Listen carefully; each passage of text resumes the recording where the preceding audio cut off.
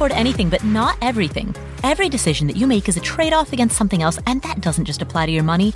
It applies to your time, your focus, your energy, your attention. It applies to anything in your life that's a scarce or limited resource. Any resource that you need to manage, how do you manage it well? That is, quite literally, the million-dollar question. And that's what this podcast is here to explore. My name is Paula Pant. I'm the host of the Afford Anything podcast and the founder of AffordAnything.com. Today, Clark Howard joins us to talk about why he loves the financial independence retire early movement, the FIRE movement. Clark Howard is also one of the most famous names in personal finance. He has published 10 books, many of which are New York Times bestsellers. His book, Living Large in Lean Times, hit #1 on the New York Times bestseller list. His website gets more than 50 million views a year. He's the former co-host of Evening Express on CNN Headline News, now called HLN, and he was also the host of a weekend show on HLN. But of course, I'm leaving out the thing that he is perhaps most famous for, which is that he hosts a syndicated radio show. It's called The Clark Howard Show, and it airs in hundreds of radio markets across the nation. This is Clark's second time on this podcast. He was a guest in episode 47, which we'll link to in the show notes, and in that episode, he shared his fascinating backstory. He began investing in real estate at age 22, he started his own company at age 25, and he sold his company, which was a travel agency, and retired at the age of 31. So Clark reached FIRE before it was called FIRE. He reached FIRE when he was 31 years old. He sold his company, he moved to the beach in Florida, and for about 4 years, he did very little. He enjoyed that stereotypical retirement of hanging out on the beach, doing not very much. He shares that story in episode 47, so go listen to that if you want to hear the details about his backstory. But of course, after 4 years of hanging out on the beach, he came out of retirement and he started his second career as a radio host and best-selling author. What's amazing about him is that he walks the talk, and he has become very successful, very wealthy, while leading with a service-oriented heart. During Hurricane Katrina, he volunteered with a team that did medical evacuations. And after September 11th, he joined the Georgia State Defense Force, which is an unpaid, unarmed volunteer component of the State Department of Defense. He has sponsored the construction of 74 houses through Habitat for Humanity and sponsored a program that gives toys to low-income children. He's helped more than 150,000 children get toys at Christmas time. So he is really a perfect example of life after reaching FIRE. And in this episode, he's going to talk to us about what he loves about FIRE and what advice he would give to people who are interested in pursuing it. So here is Clark Howard.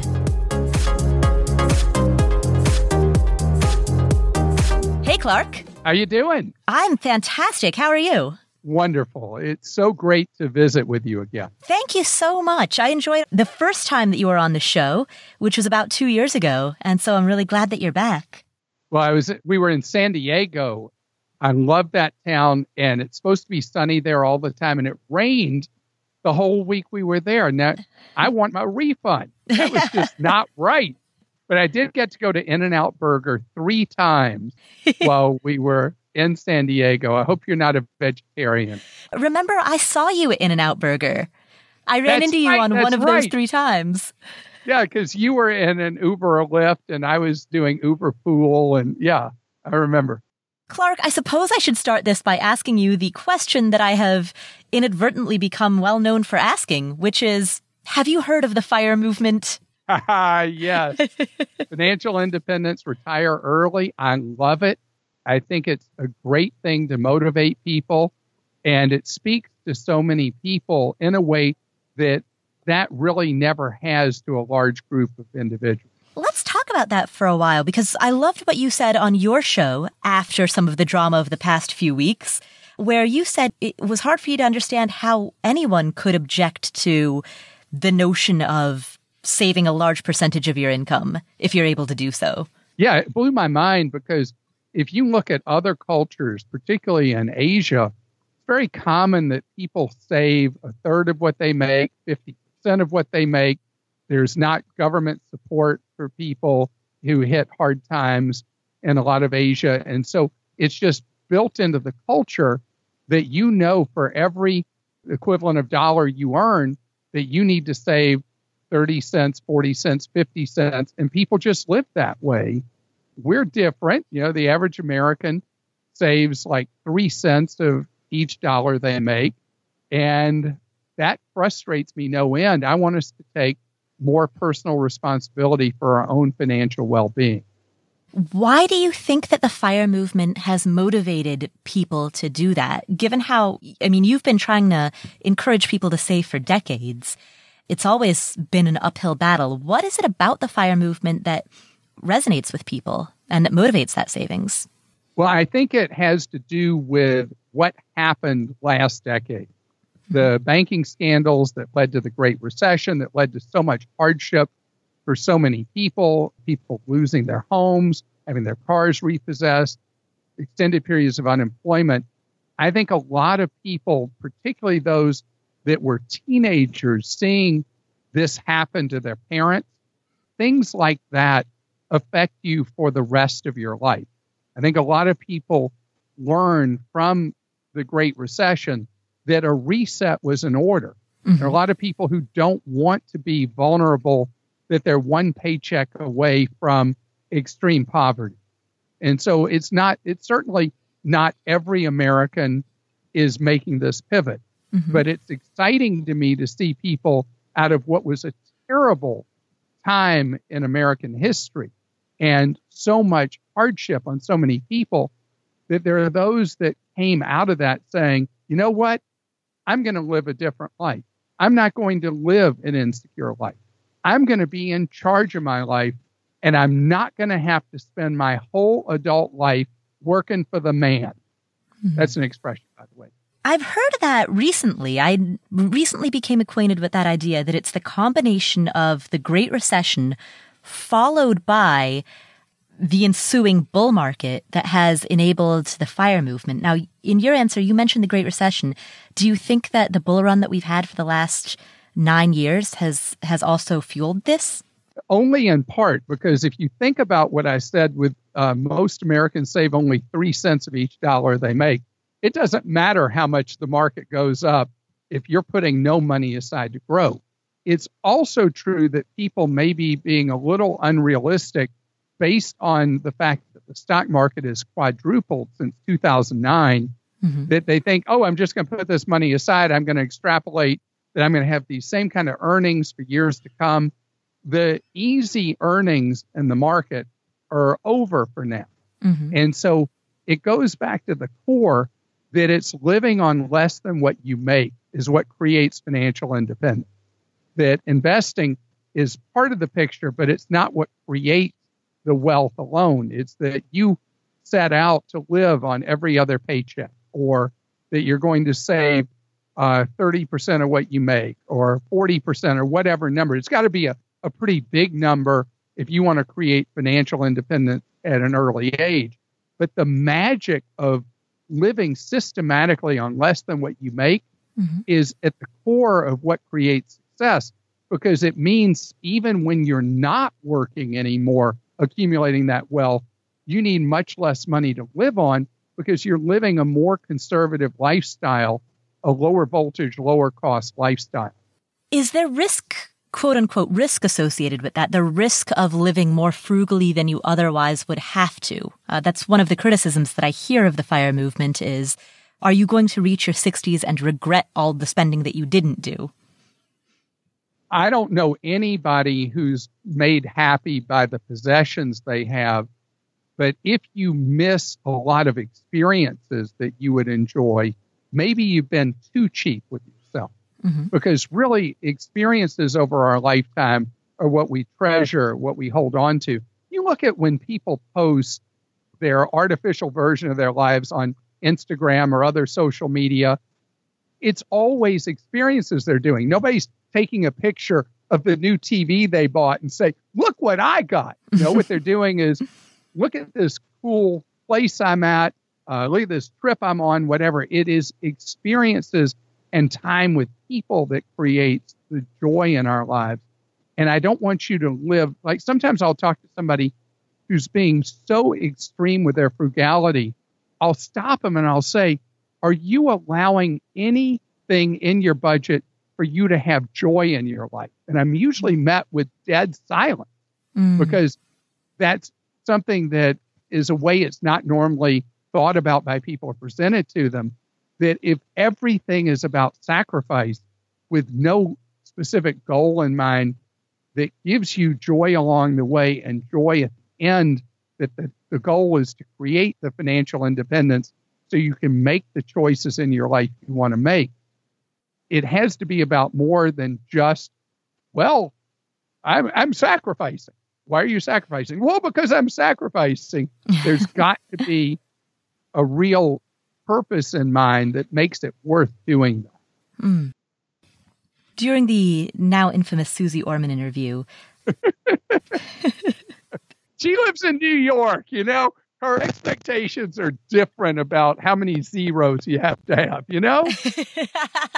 That was painful when I read her quotes to you, I got to tell you. And I've known Susie for a long time, and it was like fingers on a chalkboard when I was reading those quotes. It was shocking to hear.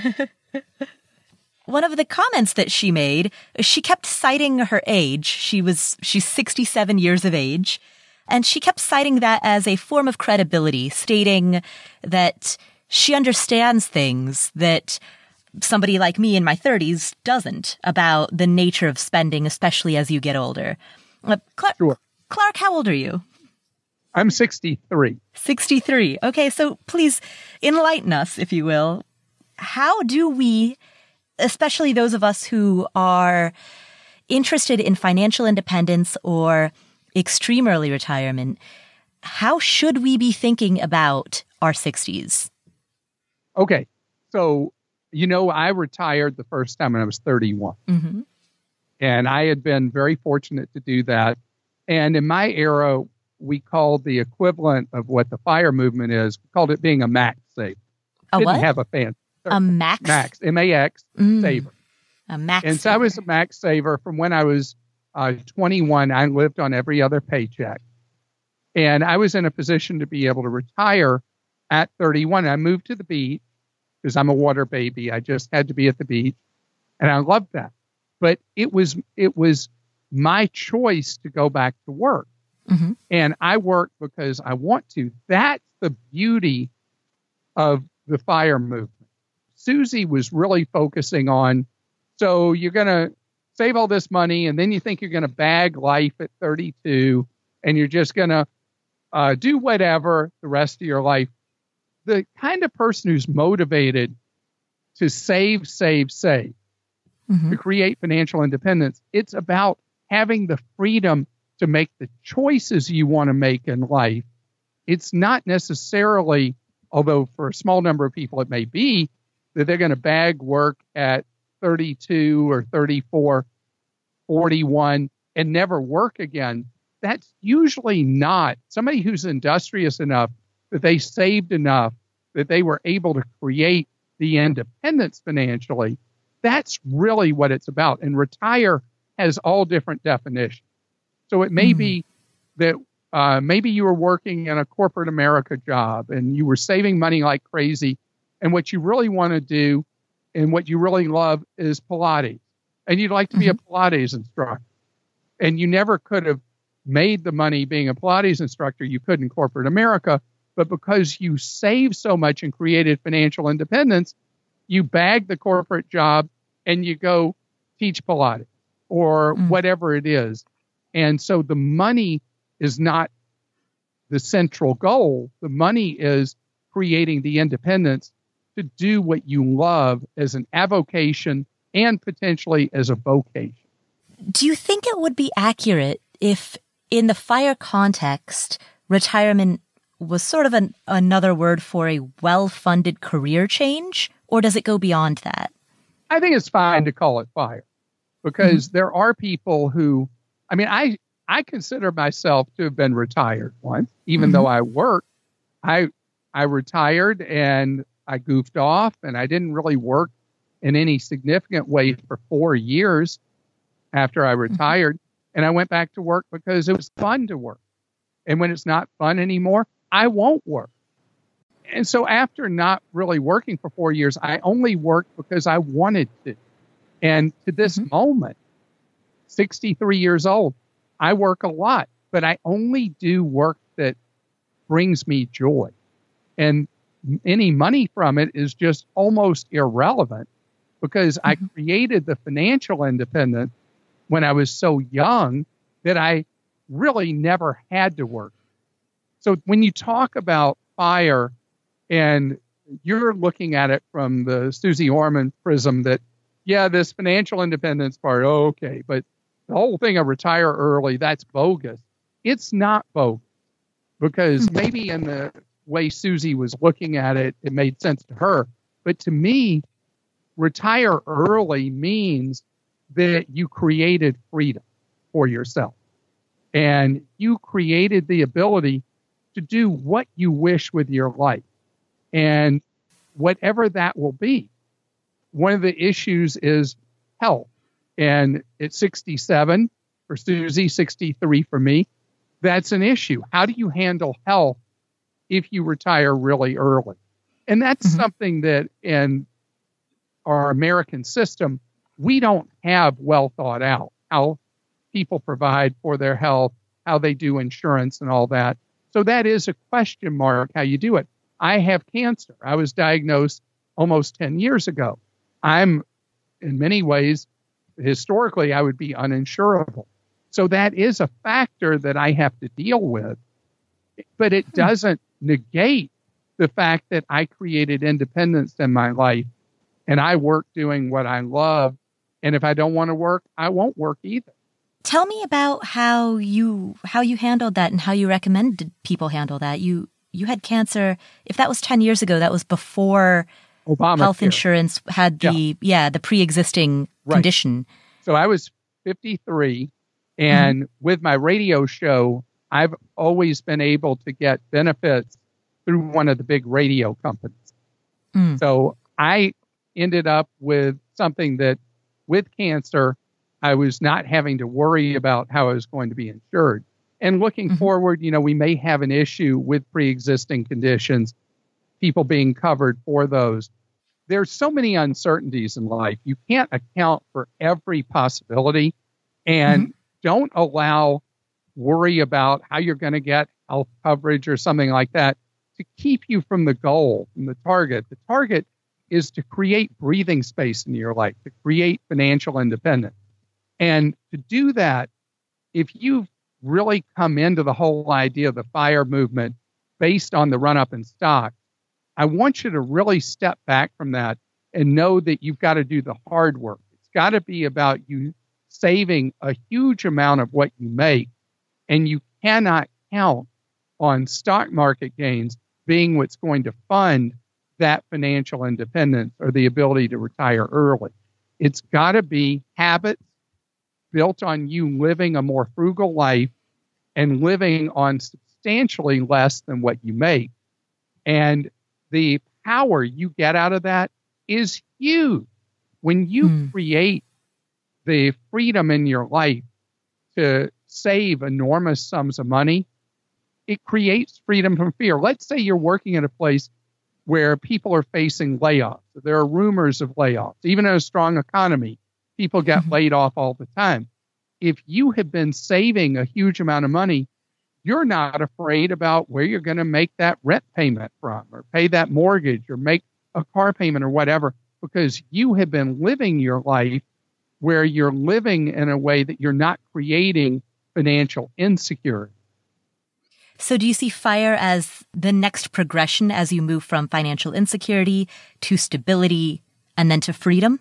Yeah, whatever you call it, and I love the coin phrase FIRE because it's so easy for people to grasp that the idea of the goal is not easy to achieve. It's like for people that are overweight and aren't exercising, that taking on that dual thing of starting an exercise program, watching what you eat, losing weight, getting to where you got healthy blood pressure and all that. Those things aren't easy, and this isn't either. But the results are so valuable.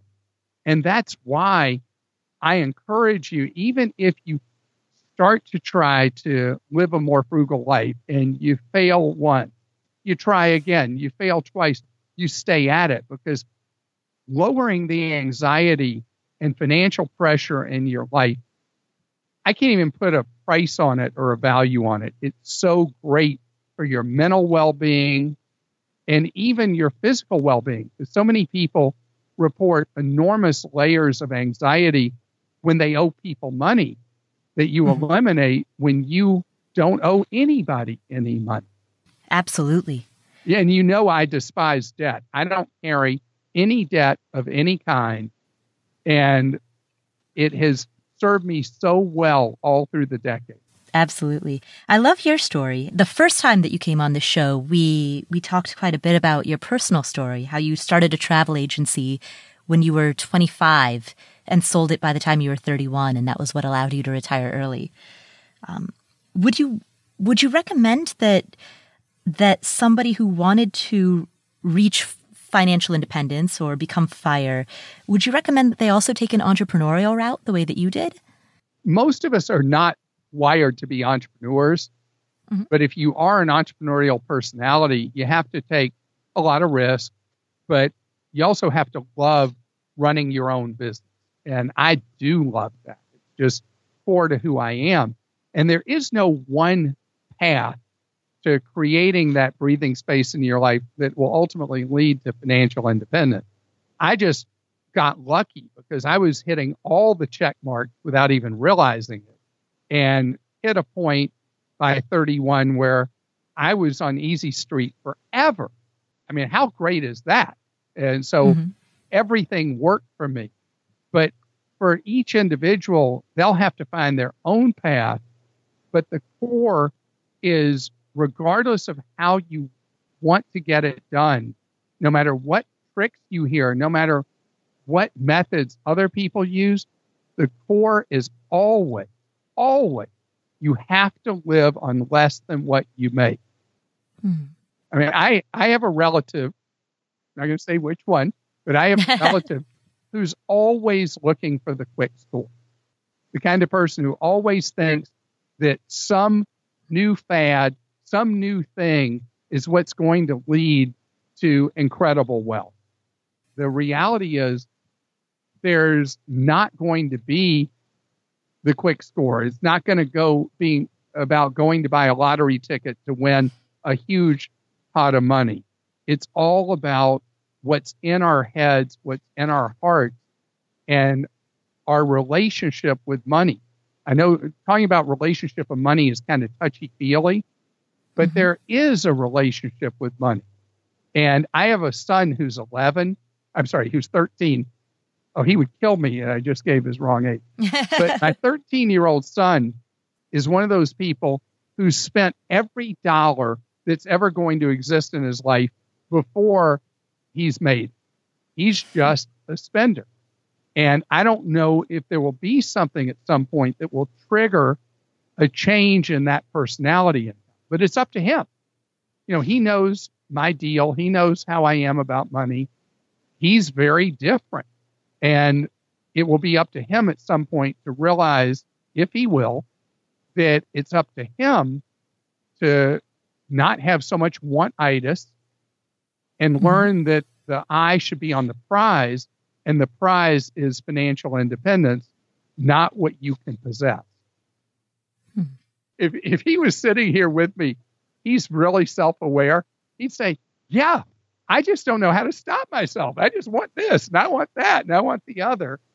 Every time he makes money, he spends it.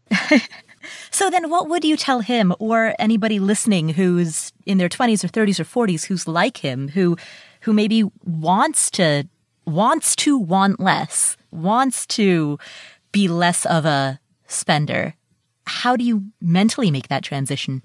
Well, it's the reason why I said losing weight or eating better are two things that almost all of us know we should do, but we just can't seem to bring ourselves to do. People know that they would like to not feel financial pressure, but you have to want that financial independence enough that you're willing to start making changes in your life. And I think it starts with someone who's a real spender, and they're far from what we're talking about. It starts with putting money aside automatically every pay period. If you work at a company that has some kind of retirement plan. And if they don't, that you automatically are putting money every pay period or at least every month into a Roth IRA. That it starts with changing your habits, building your habits to where you learn in step by step how to save instead of how to spend. Pretty dull stuff, actually, to get somebody. No, it is dull. If somebody is a spendaholic, you start with little baby steps to get them to, piece by piece, pull back from being a spendaholic. The health analogy is very fitting because it often happens one meal at a time, one snack at a time. Exactly. And you didn't know me then, and you probably don't know this, but I used to weigh substantially more than I do now. I weighed 40 pounds more than I do now. I didn't know that. Yeah, I'm 175 pounds now. I'm 5'11". More than 10 years ago, I was 15 pounds, 215, and I was 6 feet. I've shrunk an inch over the more than decade, but I've shrunk in pounds by 40 pounds. And I did it slow and steady, and I did it by going to tight counting of calories. A lot of dietitians hate the whole calorie counting thing, but I started counting calories, and I weigh myself every single day of my life.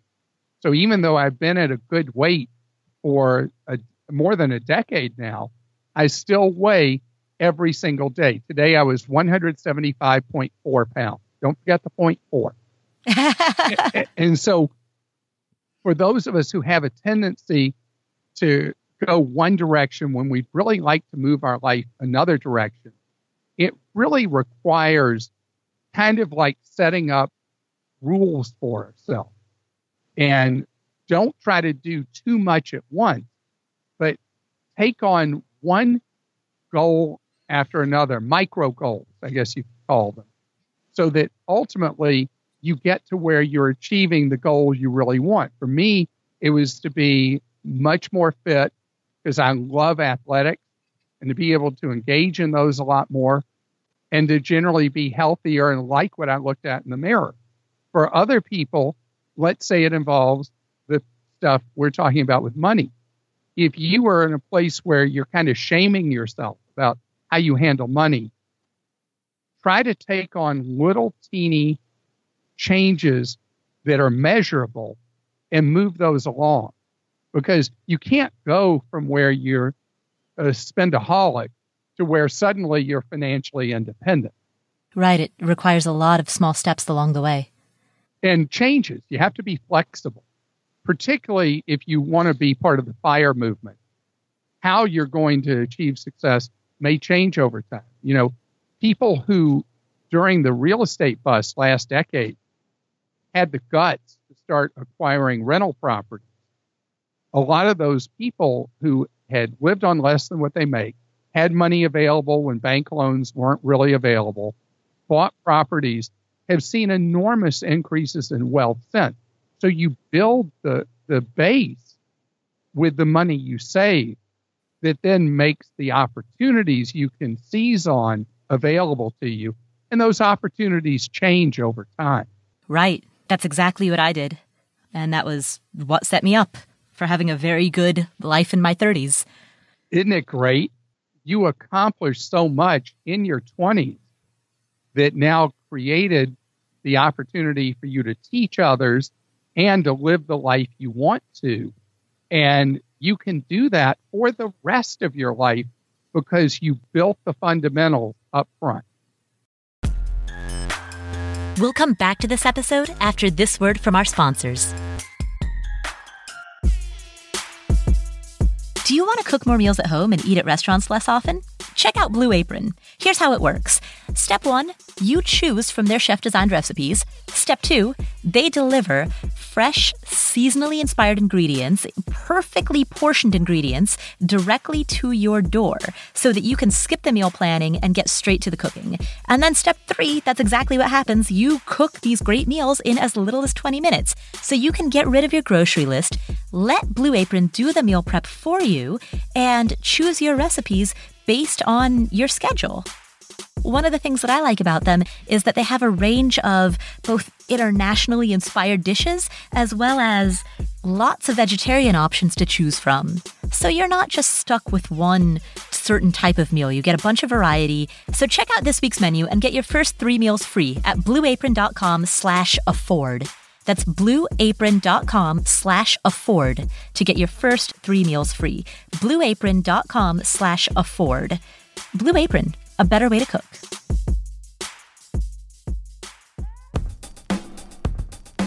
Hello to anyone out there who is an entrepreneur or who runs a business. If you sell physical products online, as you probably know, getting your orders out the door quickly can be tough. That's why you need ShipStation.com. It's a fast, easy way to manage and ship your orders all from one place. And the thing that I think is totally brilliant about it is that it gives you access to incredible discounts, the types of discounts that big companies get. You as a small business owner can also get those discounts. So here's how it works. ShipStation helps you get your orders out quickly, whether you're selling on your own website or Shopify or Squarespace or BigCommerce or over 75 other popular selling channels. What ShipStation does is they bring your orders into one simple interface that you can manage from any device, and then you can use them to create shipping labels for top carriers like UPS, FedEx, USPS, and you'll get access to those best rates available. Right now, you can try ShipStation free for 30 days and get an additional month free, only if you use my promo code Paula. Don't wait. Go to ShipStation.com. Before you do anything else, click on the microphone at the top of the homepage and type in Paula. That's ShipStation.com, ShipStation.com. Enter Paula. ShipStation. Make ship happen.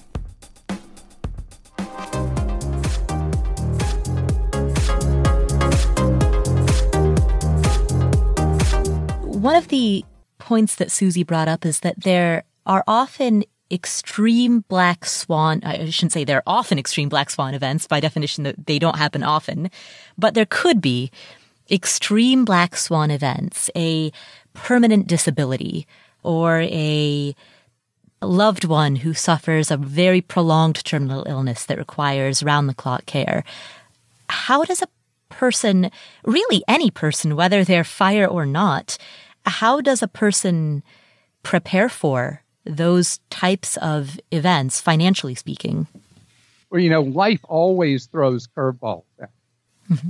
And so you said fire or not. I want to address it both ways, because if you're part of the fire movement and you're living on less than what you make, you've created more space in your life to be able to deal with an emergency that would happen, let's say in a family or with a loved one, and you're called upon to be the one to pitch in and help, or you are the one able to pitch in or help because you've been on this path towards financial independence.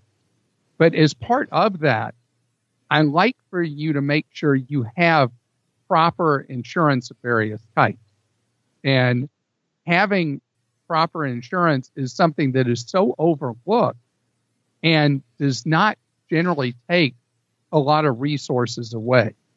And that's whether you're working or you're not. Some of the insurance products are harder for you to be able to claim against if you have completely retired. As an example, disability insurance. But often it's not your own disability. It's the disability of someone else where you're stepping in to help. In most cases where somebody has to deal with a tragic circumstance going on or an emergency, a health emergency or whatever, they're already living on fumes. And it's an event that is catastrophic financially, in addition to dealing with the human aspect of it. So having built financial space in your life and going on a path towards financial independence really does help with the unexpected event. What types of insurance do you think a person should take out? You mentioned long-term disability. Do you think also long-term care? Long-term care is something that I punt for someone's life till they're in their late 50s or early 60s, because there's so much life between where most of us are age-wise and the point where it becomes really a priority to worry about long-term care. If there are others that depend on you, having term life insurance is a high priority. Very few people have it. And if you're in a relationship with a significant other, you're married, whatever, you got to have a will. So many people die without a will, and so many people now live together without being married to their partner. If you don't have a will, that person gets squeezed out, and squeezed out hard. And so family that someone may not even like gets their stuff instead of the person they've devoted their lives to. So there are simple check marks of things that aren't hard to do, don't take a lot of money, don't take a lot of time, but let's face it, are kind of boring. But taking care of those boring items can be essential at certain moments of your life. One other thing I'll mention, and I hate to mention this one too, but I got to, is making sure you have a healthcare directive, especially if you live your life with someone you're not married to. You want that individual to be your messenger and be the representative who's there to carry out your wishes. And these forms are generally state-specific, usually official forms.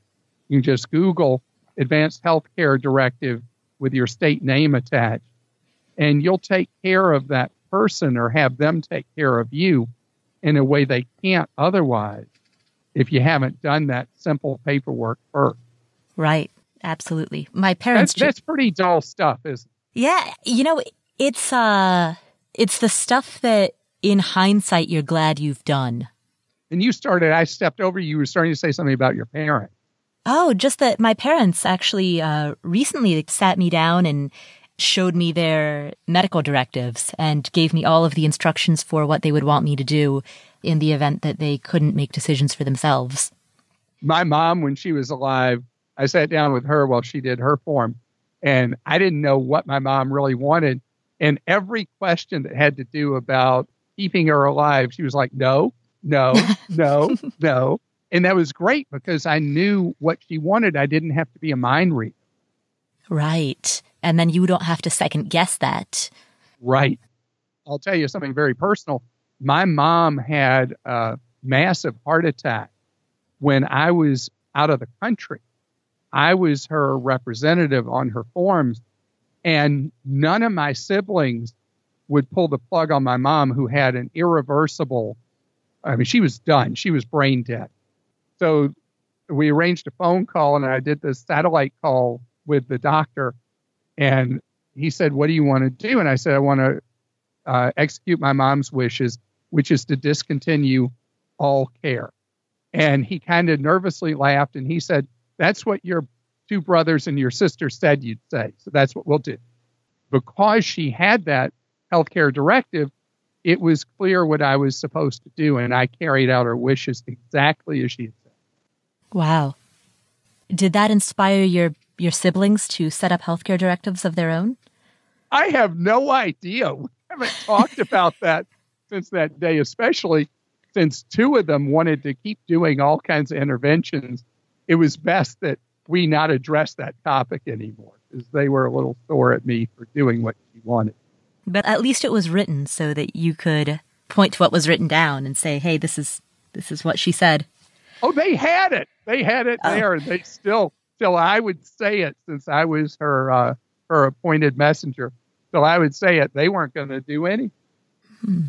That's why doing these things, because the dynamics of family never cease to surprise us when we get into a situation. You never know in a good situation or a bad situation.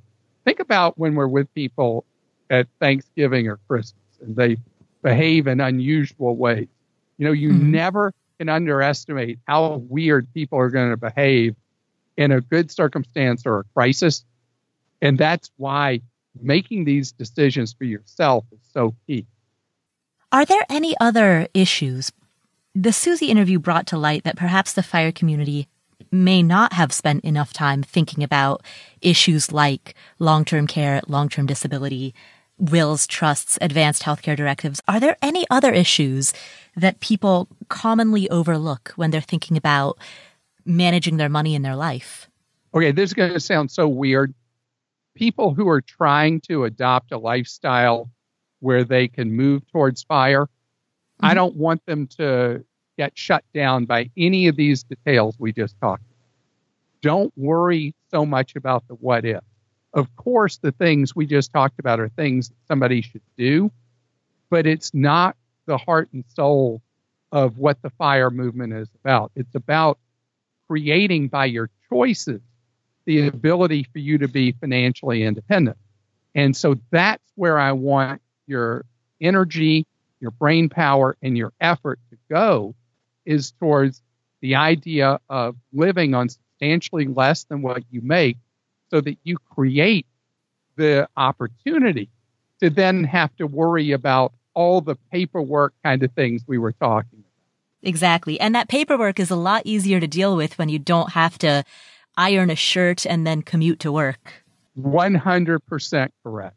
The goal is to create the freedom in your life, and that's where the effort and energy have got to go. And let me tell you something. When I was in my 20s and right out of grad school, when I started living on every other paycheck, when I was 21 or 22, and then I used that money to start my own business when I was 25, and I knew my goal was to retire by the time I was 30, and I missed it, and I did it at 31. I wasn't thinking about, well, I got to make sure I have proper life insurance, or I haven't done a will yet. I was only focused on the first part, and that's where you should be focused. And that is, what is your plan to live on less than what you make? How are you going to execute that? And the rest of the stuff will take care of itself when you get to a stage in your life that you've created that financial independence.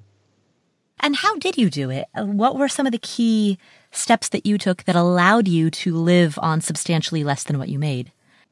When you're a college student, you live on very little. Mm-hmm. And so when I finished college and I was earning then a decent check out of grad school, it didn't require a lot for me to live on every other paycheck, because I'd been living on very little. I mean, part of the time I was in college, my dad was unemployed. We didn't have microwaves, but I lived on a lot of canned food, and I lived an extremely frugal life. So I was already of that mindset, and I was already comfortable with that. And so I didn't ramp up my lifestyle when I finished school and was working in my first career type job. That's really where the inflection point is when you start working. It's pretty easy to amp up your lifestyle to whatever your paycheck is. If you catch somebody early enough with the idea of living a financially independent life, doing it before you amp up lifestyle is when it's ultra easy to do what I did. We'll come back to this episode in just a minute, but first, freelancers and small business owners, are you dealing with end-of-the-year bookkeeping stuff like trying to generate profit and loss statements and trying to figure out tax stuff and worried about the fact that tax season is going to start next year and April's going to come up before we know it? There's a good chance that you're trying to dig your way out from under a pile of receipts and spreadsheets, so please do yourself a favor. Check out FreshBooks cloud accounting software. Not only will it save you a ton of time and stress, it might actually change the way you feel about dealing with taxes and bookkeeping. So if you need to pull together a profit and loss summary for the 2018 calendar year, guess what? FreshBooks can generate this report in seconds instead of the hours that it would take you to do it manually. And you can set up FreshBooks to import expenses directly from your bank accounts, which means next time that you use your debit card for a meal or a tank of gas, Boom, the purchase is recorded instantly. Right now, FreshBooks is offering a 30-day unrestricted free trial for my listeners. To claim it, go to freshbooks.com/Paula, and when they ask, how did you hear about us, type in Afford Anything. Again, for 30 days, free trial, unrestricted, type in freshbooks.com/Paula. And when they ask how you heard about them, mention Afford Anything. freshbooks.com/Paula. Do you end up not wearing some of the clothes you buy because it just doesn't fit right, and you mean to take it back to the store, but then you never get around to it, so then you're stuck with stuff that you paid for but that you don't wear? Yeah, me too. That sucks. So take the stress out of getting dressed by checking out Le Tote. Le Tote takes your measurements and ratings, and it learns not just your size, but the nuances of how you like your clothes to fit. Women return between 40 to 70% of the clothing they buy, and Le Tote created their own universal sizing system to fit you across brands. Because the thing is, what I find that online shopping is really frustrating because I can't try things on and I don't know how things are going to look, and brand sizing is all over the place, and a particular size is not the same in all brands. So it's not just as simple as saying I'm a size X, because that's going to be different no matter what brand I'm looking at. And so what I like about Le Tote is that they measure pieces by brand with their fit and seamstress teams to match to universal and your specific sizing. So with Le Tote, you can run unlimited fashion. Just wear, return, and discover fashion that fits you better. It'll take the stress out of getting dressed. Go to letote.com. That's LETOTE.com to get started. Enter promo code Paula at checkout to get 20% off of your first month. Again, that's letote.com. Enter your code Paula. LETOTE.com. Enter code Paula to get 20% off your first month.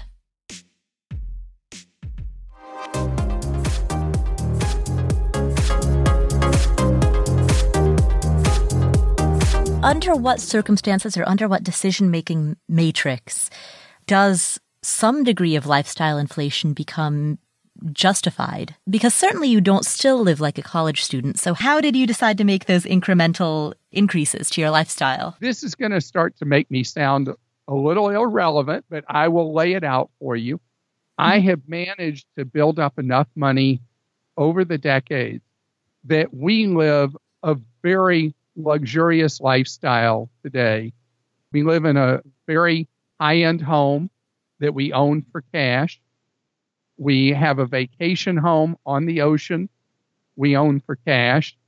We travel as we wish. What I was able to do is, as I built up wealth, it meant that as long as it didn't involve going into debt, we had the freedom to live with more and more luxury, if you will. Mm-hmm. But I'm still, in so many ways, the same person I was then. I don't like to pay for parking. When I'm traveling somewhere and I don't have a rental car, I travel Uber Express Pool or Lyft Line, where I'm sharing rides with other people because I don't want to spend the money. I was in New York working last week, and I was on expense account doing television in New York. I rode the subway when I could have ridden in a black car or whatever, because wasting money just doesn't make sense to me. I get excited when I go to Dollar Tree. I use coupons. So a lot of me is wired just as it always has been. But remember I said at the very beginning, you have to have a goal. What are you trying to achieve? And when I retired, I moved immediately to the beach, because that was what I wanted. And I've lived at the beach full-time or part-time for the last 32 years. Because that was what, for me, was the goal I wanted. So it's not about living a life of frugality forever. It's about living a life that affords you the choices you want through your entire lifetime. That's perfect. Clark, is there anything that I haven't asked that you would like to emphasize? Any final messages that you want to share with the audience? No, but isn't it funny that I ended at the same class envy thing that Susie Orman was at? But she's 67, I'm 63, and we've achieved that where we can live that independent lifestyle. So I hope it made me not less relatable. Oh, there's a big difference between buying a couple homes in cash because you've thought very critically about what are your highest priorities and values and what would really allow you to enjoy your life, what you've done is you've identified what's important to you, you spend your money there, and then you also identify what's not important to you, and you don't spend money there. So even on an expense account, you'll ride the subway. As we covered at the beginning of this interview, when we were in San Diego, you went to In-N-Out Burger 3 times, where you easily had the money to go to some fancy Southern California restaurant, but you prefer In-N-Out Burger. Why wouldn't you eat there? Exactly. And we're flying to California tomorrow, a 5-hour, 15-minute flight. Mm-hmm. And we're going on Southwest because it was the cheapest. And I'll line up in the A, B, and C group like anybody else. And that, to me, is the smart way to spend money, because I'll buy something that has long-term value, and I will spend more money for it, and I'll invest, but I won't spend on normal lifestyle, normal things. And people will come up to me all the time. It's so funny. I would tell you probably 2 out of every 3 flights I go on, somebody comes up to me and says, "I can't believe you're sitting here in Coach." And I always give pretty much the same response. "I can't believe you don't know me well enough to know that I would be sitting in Coach." Absolutely. Absolutely. You know, I remember, Clark, when we met in San Diego, one vivid memory that I have of you was you had your merchandise, like hats or various other items with the Clark Howard logo on it. And I remember at the end of the conference, you gathered up the stuff that hadn't been taken. And you personally did this. You personally gathered the stuff that hadn't been taken and repacked it so that it wouldn't get thrown away. It wouldn't go to waste. So true. That is a true story. And we handed out those hats that we had not given out at the conference. We handed them out at so many different events. That way, we were able to spread the word so many other ways instead of looking at it as disposable money. My money is never disposable. Right, right. And it was such a perfect example of the way that you walk the talk. I mean, the monetary value of those hats that you gathered up, I imagine couldn't have been more than $30, maybe $50 at the most. But no, they were sadly more money than that. Okay. Well, even if it was 200 or 300, depending on the number of hats that were remaining, you weren't going to just let that go to waste. Oh, and by the way, if they had been only $20 or $30 worth of hats, I still would have collected them and brought them back. Exactly. So a lot of people think that this is a shtick. It's not. I mean, it's who I am to my core. Oh, yeah, I certainly got that from talking to you. You also mentioned something about you'd made arrangements for your own, was it that you made arrangements for your own cremation or your end of life? Something about funeral expenses so that your family wouldn't have to pay for funeral expenses. Yeah, donating my body to science so that then there's no funeral cost. Yes, I remember that.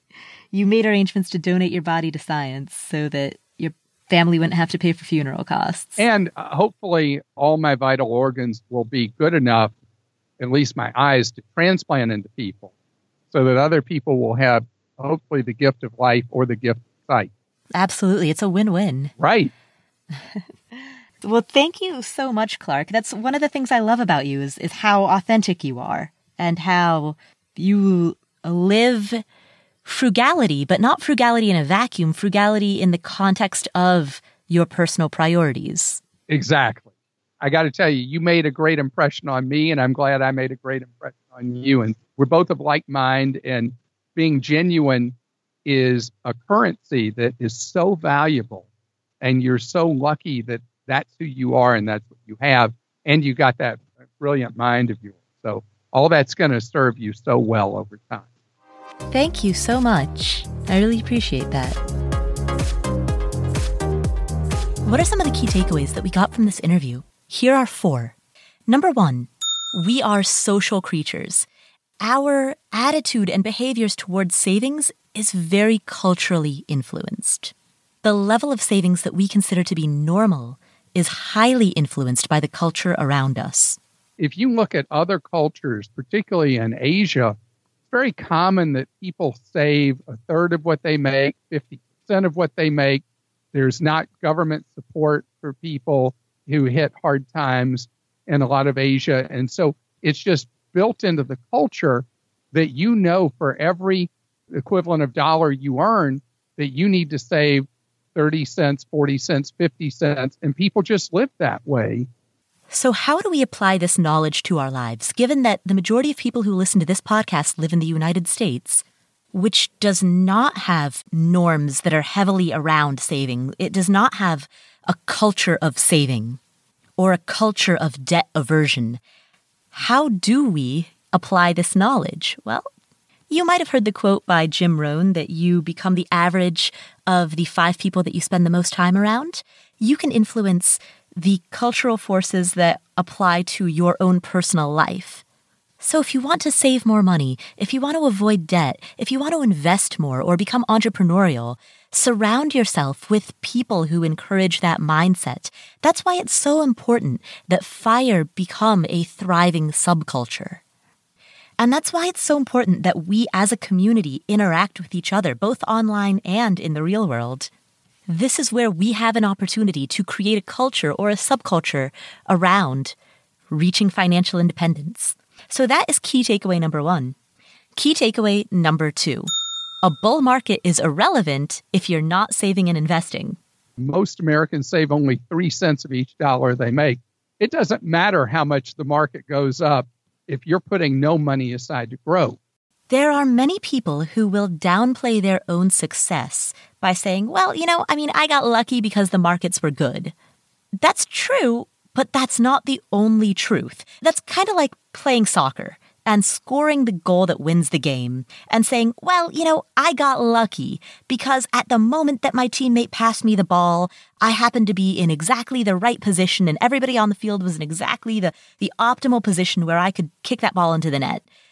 Yeah, that's true, but you were in the right position because you trained and you practiced, and at a minimum, you woke up that morning and put on a jersey and some shoes and got out there onto the field. So yeah, that game-winning goal might have been luck to an extent, but that luck was predicated on the fact that you were in the game to begin with. And so key takeaway number 2 is get in the game. We have no idea what the markets are going to do in the future, but guess what? A bull run is not going to help you if you're not in the markets to begin with. And this applies both to index funds and real estate. This applies to any type of investment. This also applies to starting your own business and investing money back into your own business. All of those are examples of being in the game.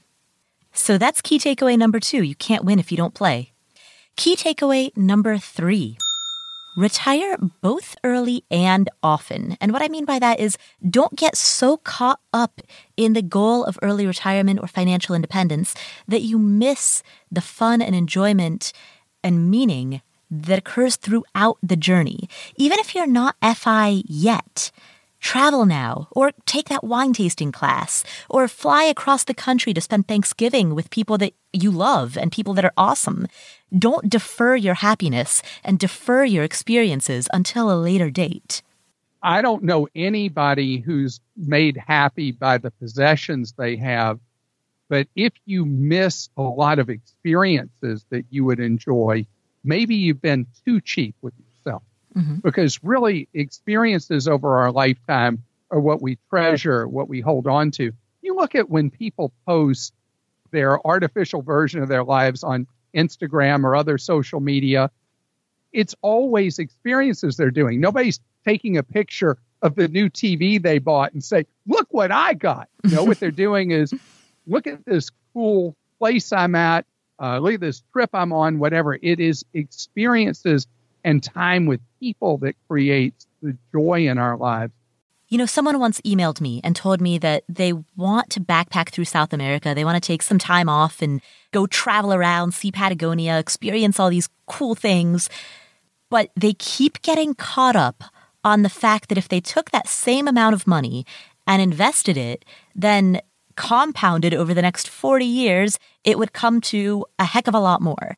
And so this idea that they're missing out on compounding gains is holding them back from backpacking around South America. And so they emailed me asking for my take on that, my advice.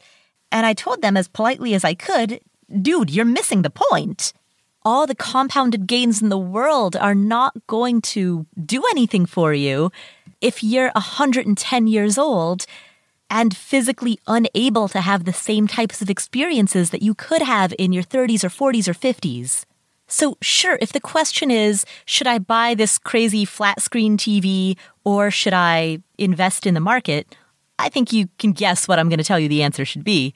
By the way, do you like how in the example I say flat screen because I actually have no idea what the latest technology in TVs are, and so I'm clearly living like 15 years in the past where flat screen is the big thing? So if the question is, should I buy some fancy newfangled television or put money into the market or save that money for a down payment on a rental property, I think it's clear what that answer is going to be.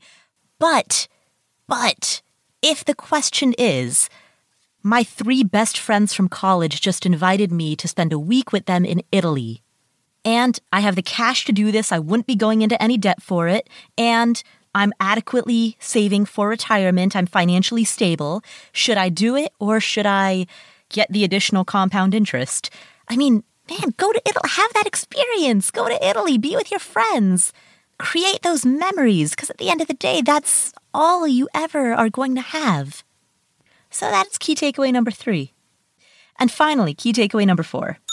Don't get so afraid of black swan events that you end up reverting to the status quo. People who are trying to adopt a lifestyle where they can move towards fire, I don't want them to get shut down by any of these details we just talked about. Don't worry so much about the what if. Of course, the things we just talked about are things that somebody should do, but it's not the heart and soul of what the FIRE movement is about. It's about creating by your choices the ability for you to be financially independent. And so that's where I want your energy, your brain power, and your effort to go, is towards the idea of living on substantially less than what you make, so that you create the opportunity to then have to worry about all the paperwork kind of things. Yes, catastrophes happen, absolutely. But the normalized American pattern of going into consumer debt, saving 3% of your income, and woefully underpreparing for even a traditional retirement, that's not the solution to the possibility of a future calamity. Being in a very financially secure place in your life while simultaneously not indefinitely deferring your happiness and your experiences towards the future, that balance of retiring both early and often, that is the way to prepare for any eventuality. So those are 4 takeaways that we got from today's conversation with Clark Howard. If you'd like a written summary of these 4 takeaways, go to affordanything.com/episode 158. That's affordanything.com/episode 158. That's where you can get the show notes. And when you're there, leave your email address and we'll send you once a week the show notes for all of our upcoming episodes. By the way, also, when the now infamous Susie Orman episode came out, Clark immediately issued a response to it on his own syndicated radio show, on The Clark Howard Show. He came out in support of the FIRE movement, and he talked about it on his show. So in our show notes at affordanything.com/episode 158, we've included a link to that episode as well as the timestamp, so you can listen to what Clark said on The Clark Howard Show about the FIRE movement. And don't forget, if you want to hear his personal story, his backstory, which is fascinating, head to episode 47. We'll also link to that in the show notes as well. A few notes. First of all, huge thank you to everybody who has left a review of this podcast on iTunes or Stitcher or whatever app that it is that you use to listen to podcasts. Thank you so much. We now have 979 ratings on iTunes, on the Apple Podcasts. Thank you. That is incredible. Please help us. If you haven't left a review yet, please help us get to 1,000. We have 979. We're so close. I would love to hit that 4-figure mark. as hopefully by as early as next week. So please, if you go to affordanything.com/iTunes, that will redirect you to the page on the Apple Podcast website where you can leave a review or a rating. Number 2, if you missed the announcement in last week's episode, I am thrilled to announce that we, the Afford Anything community, reached our goal of sponsoring a water project such as digging a well somewhere in the world. As of the time of this recording, we have raised $12,882 as a donation to Charity Water, and that money is enough. We needed to break the $12,000 mark, and we've done it. So that is enough money that we, Afford Anything, will be sponsoring a water project. That's enough money to build a well so that people in that community won't have to deal with the diseases that come from drinking dirty water like cholera and dysentery and diarrheal diseases. So that's an incredible legacy that this podcast is leaving. So thank you so much to everybody who has donated. If you want to support the campaign, head to affordanything.com/water where you can leave a donation, or go to affordanything.com/store. That's where you can buy a shirt, and 100% of the profits from the sale of those shirts will be given directly to Charity Water. Coming up on future episodes of the Afford Anything podcast. Well, first, I'm afraid I have a little bit of bad news. Now, if you remember in a previous episode, I mentioned that I was going to be interviewing my good friend Patra. She and I met while we were traveling. We met back in 2009 in Indonesia. And as I mentioned on a previous episode, she supported herself from her investment portfolio while traveling the world for a dozen years. So I was really excited to be able to share that story with you.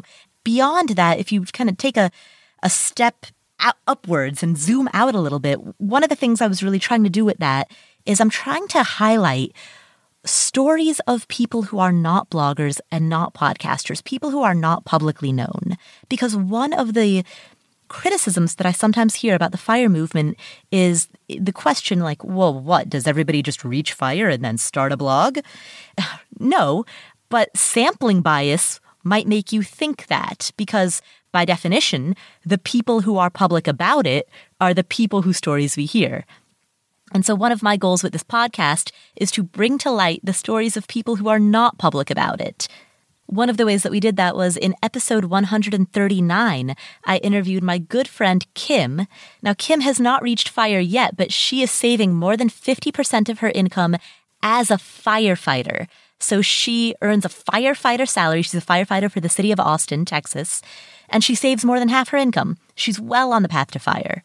We featured her story in episode 139, and I was going to feature Patra's as well, but she has recently decided that she actually does not want to come out publicly with all of the details. So we, unfortunately, I know I promised you that would be coming up on a future episode, but unfortunately, we will not be airing that. And that, it kind of brings to light one of the inherent problems with trying to share the stories of people who are not public about their finances and their life, is that people who are not public about it are often people who do not want to be public about it. They're people who value their privacy. And, even with my friend Kim in episode 139, you'll notice we didn't give Kim's last name.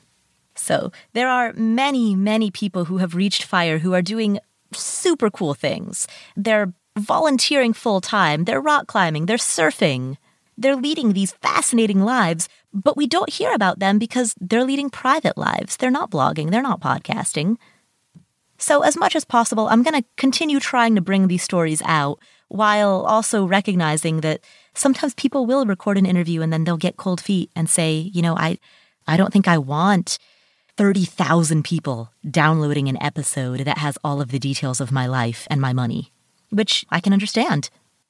So anyway, now that we've talked about what's not coming up on the Afford Anything podcast, what is going to be coming up? Well, this upcoming Friday is the first Friday of the month. It's the first Friday in November. So my friend Joe Saul Sehi and I, former financial planner Joe Saul Sehi, will be answering questions that come from you, the audience.